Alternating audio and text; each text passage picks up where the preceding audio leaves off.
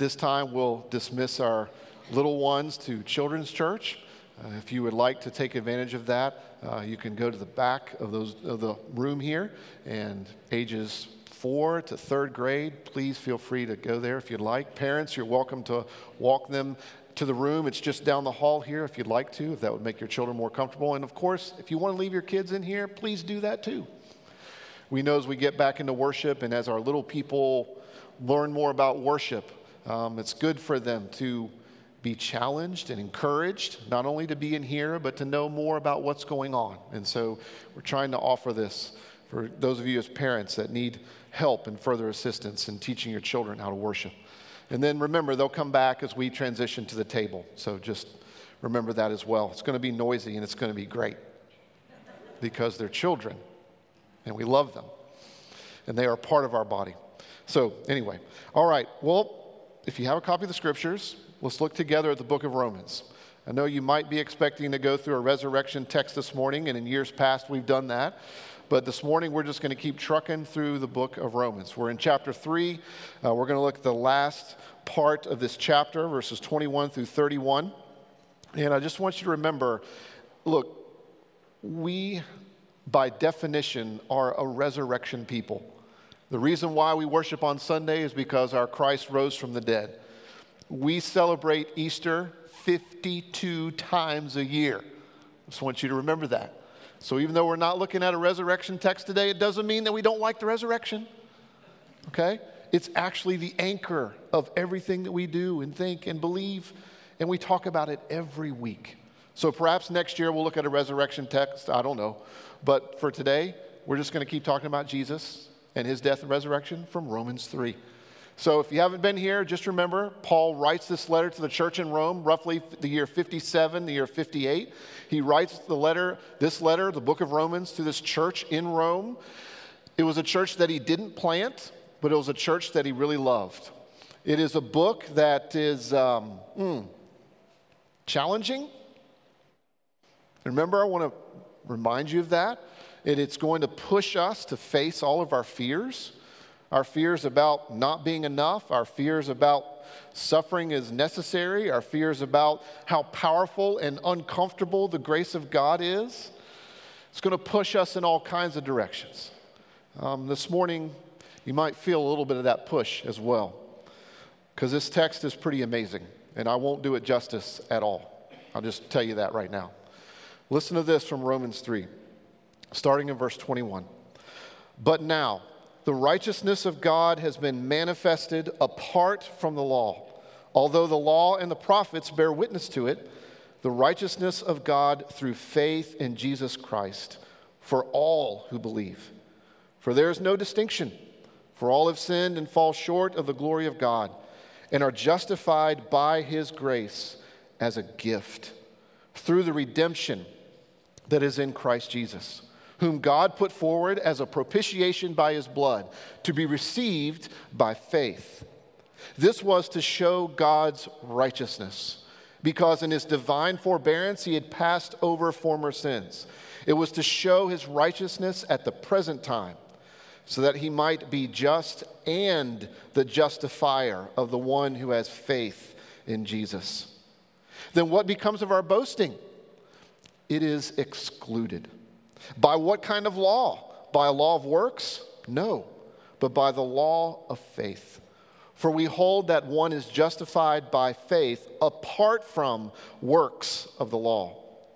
Or is God the God of the Jews only? Is he not the God of Gentiles also? Yes, of Gentiles also, since God is one. Who will justify the circumcised by faith and the uncircumcised through faith? Do we then overthrow the law by this faith? By no means.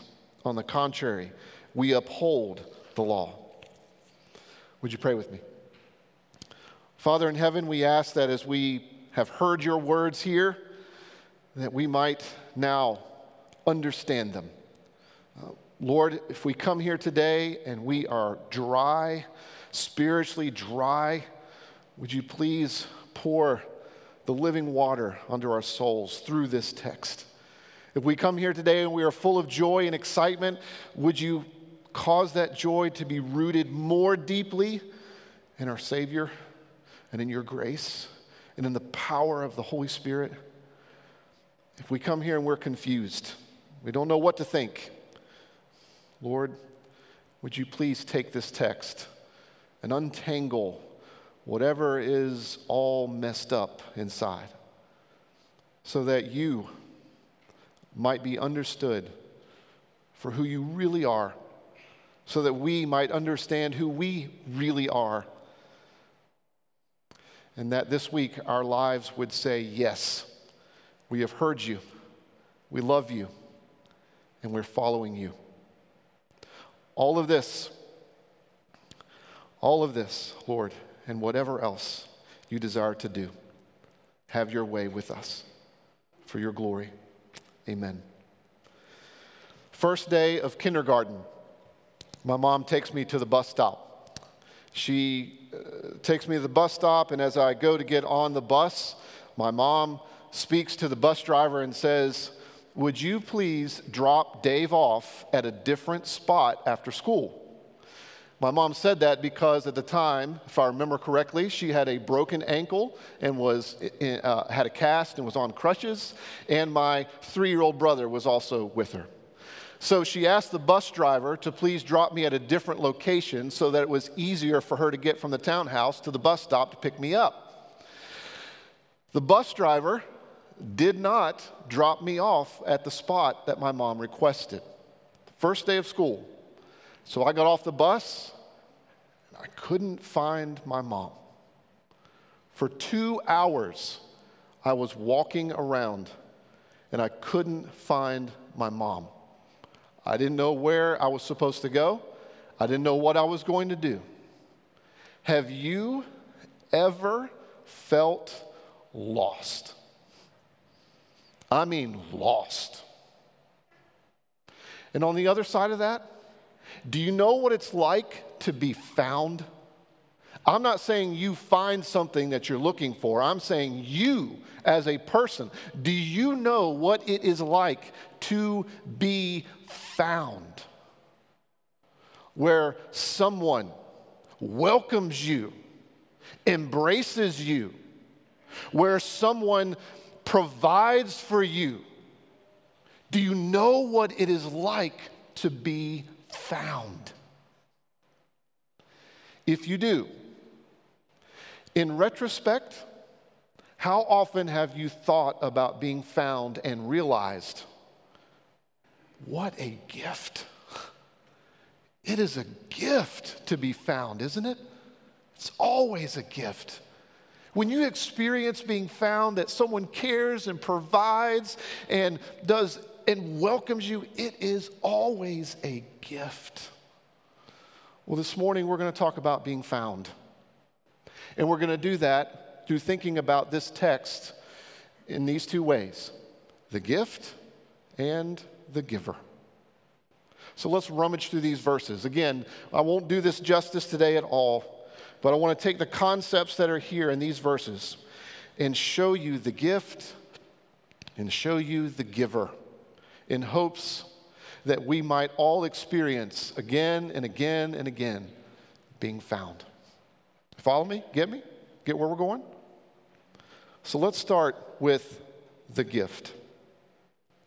You know, one of the facets about thinking about this idea of the gift that I need to tell you on the front end is that this gift is multifaceted and multidimensional. Because the gift that God has given us is a person, and his name is Jesus.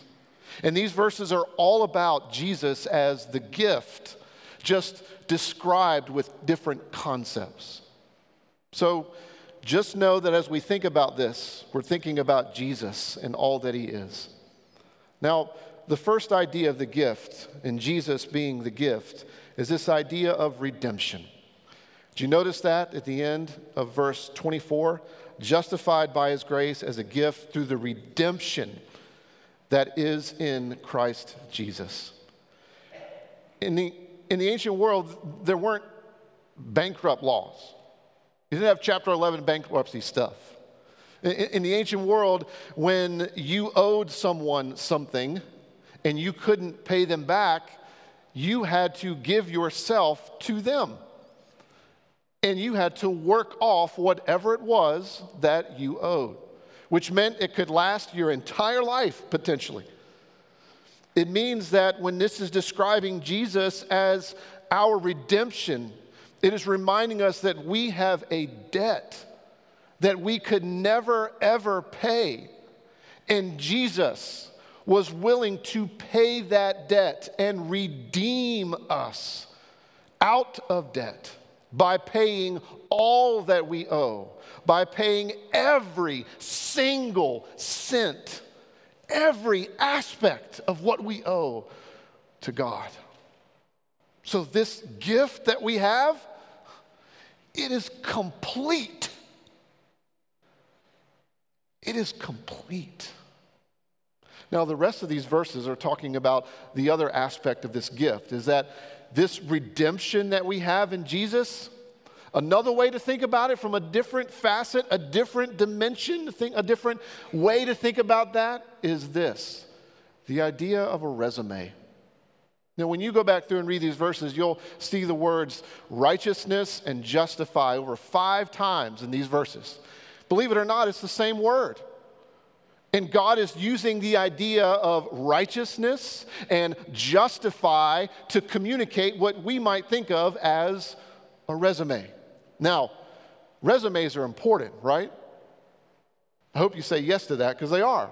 They're important for all of us. They're important for you, even whether you are in high school or whether you are retired. A resume is really important.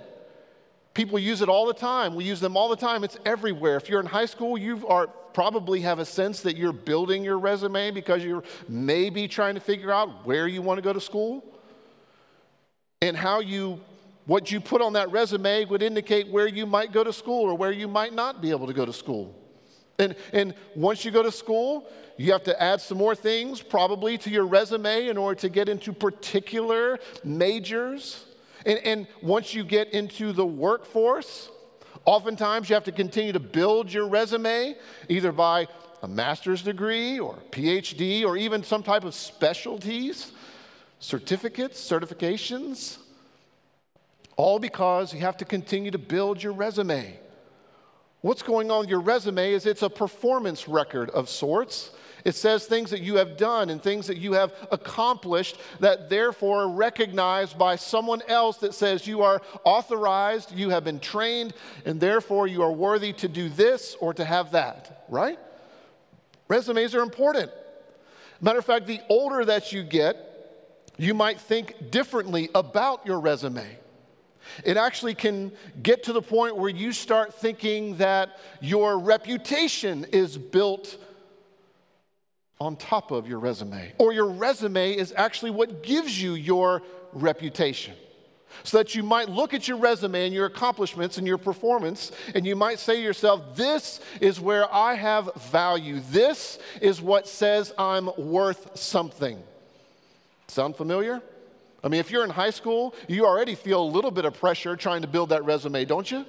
Because you're thinking about this and thinking about that, and you feel this pressure to get all these hours of service in here and there because you want this over here. In order to get that, you have to do all these things. I'm sure that you have at least felt the tug of the temptation to think to yourself, you know what? My resume is what tells me that I'm important. It's what communicates my worth. It communicates my value so that we'll take it from this angle. Think about your life. What is it that you boast in?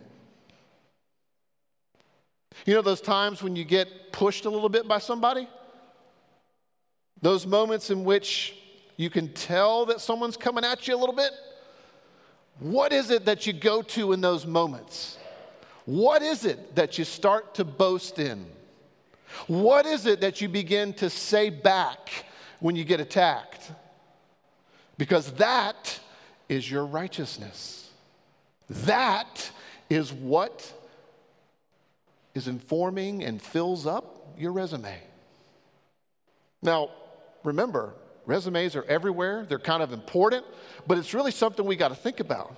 Because what God is telling us in these verses is that there is a divine resume.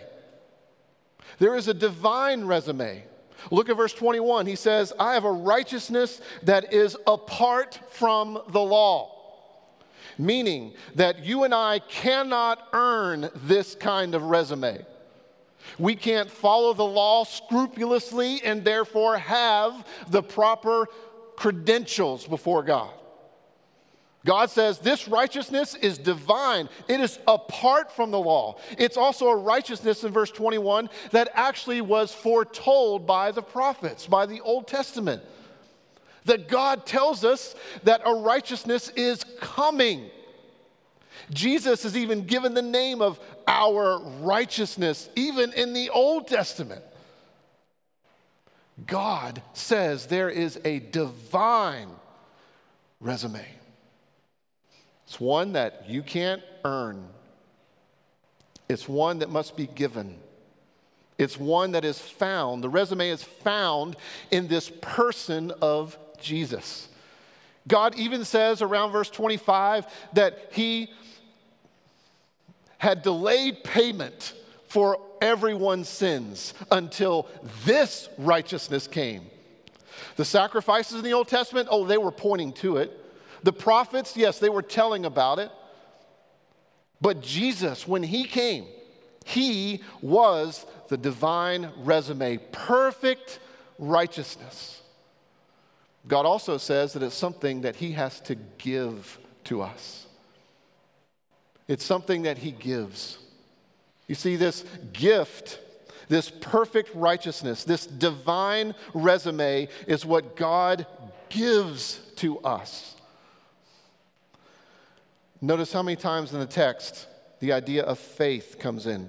Some 8+ times, around 8 times, that God gives it to us and we receive it. He, in verse 24 and verse 26, justifies us. He makes us righteous. Now, when you think about what it means for God to justify us, just hang in there with me for a moment. When you think of forgiveness, you ought to think about, when God forgives you, you ought to think about this. When God forgives me, he takes this burden off of me. He lifts off this burden. And in taking off the burden, he says to us, you're free to go.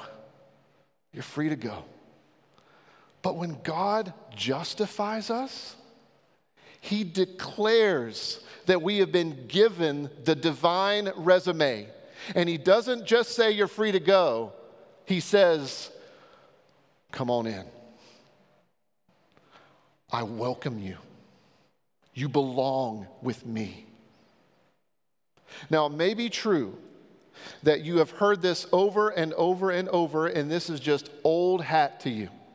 This may be something that you've thought about over and over. I don't know.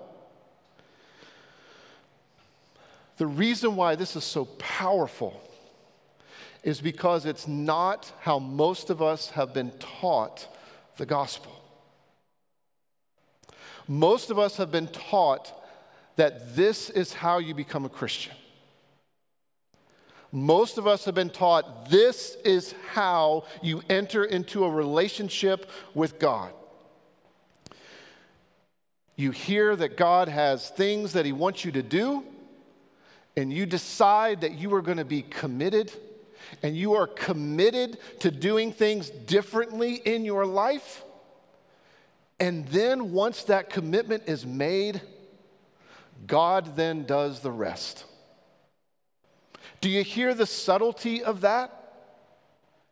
Do you hear the subtlety of that is this, that once we commit, then God will do everything. And friends, that is not the message of the gospel. The message of the gospel is that God does everything. Just a few verses later in chapter 4, this is what God says. He justifies the ungodly. That means that none of us start to clean ourselves up and then God will do something. It means that God justifies the ungodly. It means that he declares righteous and forgiven and declares us as his own children while we are absolutely guilty and rebellious and running against his law. It means that God justifies and declares perfect those of us who are sinners. It means that when we come to Christ and when we believe in Jesus, it means that all we have is need. It means that we have to have need. That's it. There's nothing else. It's not that we've committed. It's not that we're planning on changing. It's not that we're committed to clean up our lives. It's that we have nothing that makes us in any way, shape, or form acceptable to God. All we have is need. All we have is nothing. Friends, that is the gift. Jesus is the gift, that he is everything. That means we need to think about the giver in even more detail. When you read back through these verses, you read that God freely gives us Jesus. Did you notice that over and over? God put Jesus forward. Look at verse 25. Hold on. It's not fun to be talking and seeing some bug crawl on you, you know? You remember that time when this wasp flew in and was flying over? Remember that? Yeah, a lot of you saw that before I did. I just heard it, but you all saw it. God put Jesus forth in verse 25 as a mercy seat, as a propitiation. God put Jesus forth as the one who would endure everything for us. Do you ever struggle in thinking about this? Does it bother you that God is upset about our sin? I mean, wouldn't it be nice if we could say, you know what, I'm not sure I want God to be upset about my sin. I would rather him just be loving, right? This passage is telling us that you can't separate the justice of God from his love. You have to have both, and you really need both. And at the end of the day, I think you might actually want both. Just think in your own life. Think about times in which you have been wronged. Think about times in which you have been wronged. And when you have been wronged, you have a choice. When you've been wronged, you can punish the people who have hurt you, can't you? Maybe you've done that. Maybe you've done that by being silent toward people. And it's just your way of punishing them for something that they did against you. Someone always has to pay. And when someone wrongs you, perhaps you turn and punish them in your own way, whatever that is. Or you can decide that you will absorb the cost and the pain of being wronged. You ever made that decision? You ever had to make that decision? When you just grew tired of punishing people? When you grew tired of inflicting punishment on other people because of this person over here? And you got so tired of it, you finally decide, I got to come to grips with this, and maybe I just need to forgive, meaning I will absorb the consequences of what they have done. I will face the pain of this person who wronged me. Maybe you've been there. God is both just and loving. He is both just and the justifier of those who believe. Meaning God, beloved, God has been perfectly just with you. Perfectly just. And loving. You want God to be just. And you need Him to be loving. And maybe you can think about it this way. What do you think it costs to love you? In your relationships. Doesn't have to be your spouse. It can be a friend. Certainly can be your spouse. It certainly is relevant. What do you think it costs them to love you? What sacrifices do they have to make in order to love you? You see, we need both. We need God to be loving, and we need Him to be just. And God was willing to take the justice on Himself. He was willing not to punish you and me for what we've done and how we've wronged Him. He was willing to look out and be upset at how sin is destroying us. And He said, I'll take it. I'll take what they deserve. I will take the justice on myself, and I will love them. So that in doing everything that you and I need, He is perfectly just and perfectly loving. And all of that is received by faith. Remember, faith is entrusting yourself to someone else. That means faith is like looking to someone outside of yourself. Faith is tasting living water. Faith is looking away from self and to someone else. And God says that all of this is by grace. Verse 24, it is the free gift of God. And beloved, free means free. Free means free.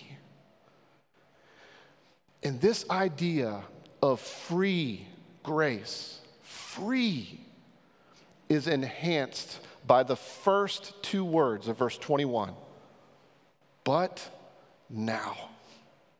That's the real momentum of this whole text.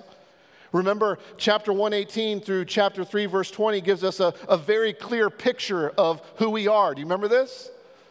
We all know that there's God. We all are without excuse. We all find it easy to see the shortcomings and faults in others and are blind to our own. We all do not live up to our own standards. We all are guilty before God. There's none of us who is righteous. There's none of us who seek after God. The whole point of the first half of chapter 3 was to render us silent before God. Remember? That our mouths might be stopped and all the world would be accountable to God. We have nothing but now. Verse 21. But now. And that's not as if we're at a UFC fight and the announcer comes on and says, but now it's the main event. It's not that. It's not that kind of but now. This is like the movie Taken. You all ever seen this movie? It's a movie about a dad who is on the phone when his daughter gets kidnapped and she's taken to Paris. And if you like vigilante justice, you'll like this movie. And he has to go all over the world to find his daughter, and then he gets her. And you know what he says to her? I told you I would come for you. That's what this but now is saying. God has been promising to provide everything that we need since Genesis chapter 3. And He's saying, but now, here it is. The whole world is guilty before me, but now Here is Jesus. Here is a divine resume that is apart from the law. Here is everything that you need. It only requires that you know that you have need. It is all by grace. It is all free. And faith itself is even a gift. And I've done it all. You know, that first day of kindergarten for me didn't go so well, you know? I still remember it pretty vividly even to this day. I was lost.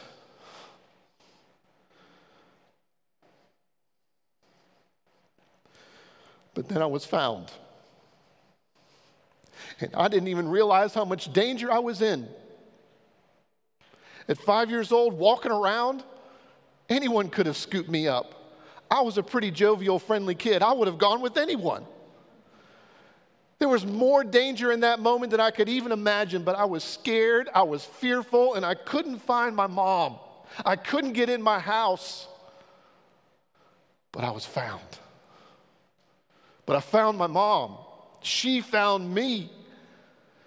And there was that welcome embrace, that provision, that love that I needed. Friends, that is exactly what happens with Jesus. My story is a fleeting shadow of what it's like for Jesus to come to us and find us and welcome us and remind us that we belong. In other words, whether you've never come to Christ, today may be the day. And all you need is need. And if you want to grow in your walk with Christ, all you need is need. You got to put on Christ. You got to step into Christ. You got to live out what Jesus has done for you. That means if you're thinking about, well, what am I supposed to do with this text? Instead of thinking about what you're supposed to do, I want you to think about what kind of person are you becoming? What kind of person are you becoming? Think back through this passage. What do you boast in? Really? What do you boast in? Do you ever fight your resume, what you have accomplished, what you have done, that is where you get your worth? What? Do you ever fight against your resume? Do you ever think about your jobs? Do you ever think about your callings and wrestle with how much your job that you spend hours and hours and hours every week goes against the gospel? Do you ever think about how hard it is to live by free grace whenever everything around us is saying, do more, work harder, be better? What kind of person are you becoming? Are you fighting against your resume? You know you need it, but you're not putting your worth there? What about this? Do you have a growing discernment? No matter what you read or listen to, no matter how you study the scripture or who your favorite teachers are, do you have a growing discernment for people that use the Bible as just a textbook to give advice rather than an announcement of good news? Are you growing in your discernment? That when you study the scriptures, it is about Jesus. It's not a book of advice where people just lay out principles for you to put into your life and get the algorithm right so you can get the outcome you want. Are you growing in your discernment? Am I?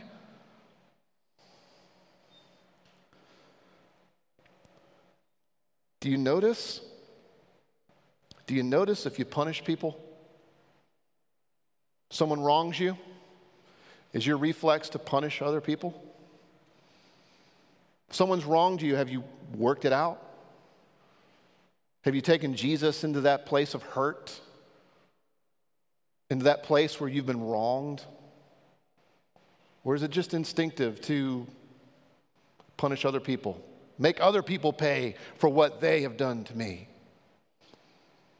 Do you notice that about yourself?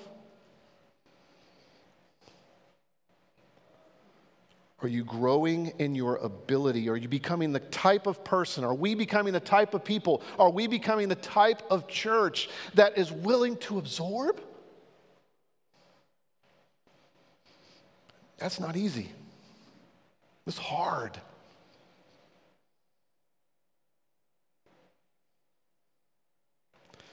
When was the last time you did something freely for someone else? When was the last time you just did something because you just wanted to love on that person? Our culture is becoming increasingly transactional, isn't it? Being willing to absorb anything? Not me. I don't want to do that. If the gospel is at work in our lives, we will become a people that are willing to absorb. We will become a people who are willingly doing things for free, freely serving. And maybe we'll end here. Am I becoming a more gracious person? Are you? The more life experience you have, the more struggles you have, the more joys you have, the more celebrations you have, are we becoming more gracious? Beloved, if the gospel is true and God has done all these things in Jesus, then we should be becoming like him. We should be more gracious. And that's what brings us to the table.